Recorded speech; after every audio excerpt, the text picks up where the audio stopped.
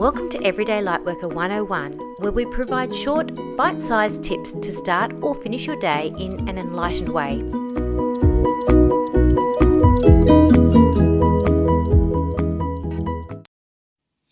Hi everyone, it's Michelle Lightworker here with Everyday Lightworker 101, and today's lesson we're on discipline and the base chakra.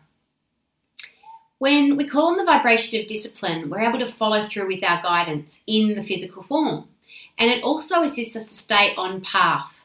When I meditated on this particular principle, I saw a straight line. Discipline is focused, and the path may twist and turn according to the day-to-day guidance, but the vibration of discipline is fixed. And it assists to stay focused on the next thing we are guided to do, rather than getting ahead of ourselves. So even if we're making plans to ground our intention, the vibration of discipline assists us to hone into the very next thing that we need to do to turn up for. So when we feel this sense of discipline, we're not focused on the what ifs of a situation. We may have backup plans, sure, but we're not worrying. We know that all is well when we follow our guidance. And so we turn up to the next thing and the next. Discipline assists us to turn our minds away from fear and back to the high vibrational guidance we have received.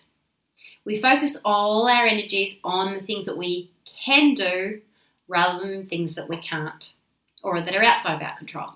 And then we follow through and do these things, and we put into action the plans that are within our reach. Discipline assists us to contain our energy and actions so that they are in line with our guidance from day to day, minute to minute, and second to second. So, we get really good at spiritualizing our will when we're using discipline, and we gain strength of will, and our physical body is able to harness energies far more too. And discipline helps us to utilize, tap into our gifts, and even if we haven't used them for a while, don't worry about it, don't focus on that, just pick them up again and start. If we disassociate from our body, it's going to create physical illness in the area of the body that we've actually disassociated from. So we need to be really mindful of that discipline helps us to reconnect to our body. And the base chakra obviously helps us to come more in and bring our higher self more in there too. Because where the higher self has been abandoned from the body, that is where the physical illness and the stagnation and the impotence and things like that will begin. So let's move on to our activity for today. So, are you on track with accessing your gifts?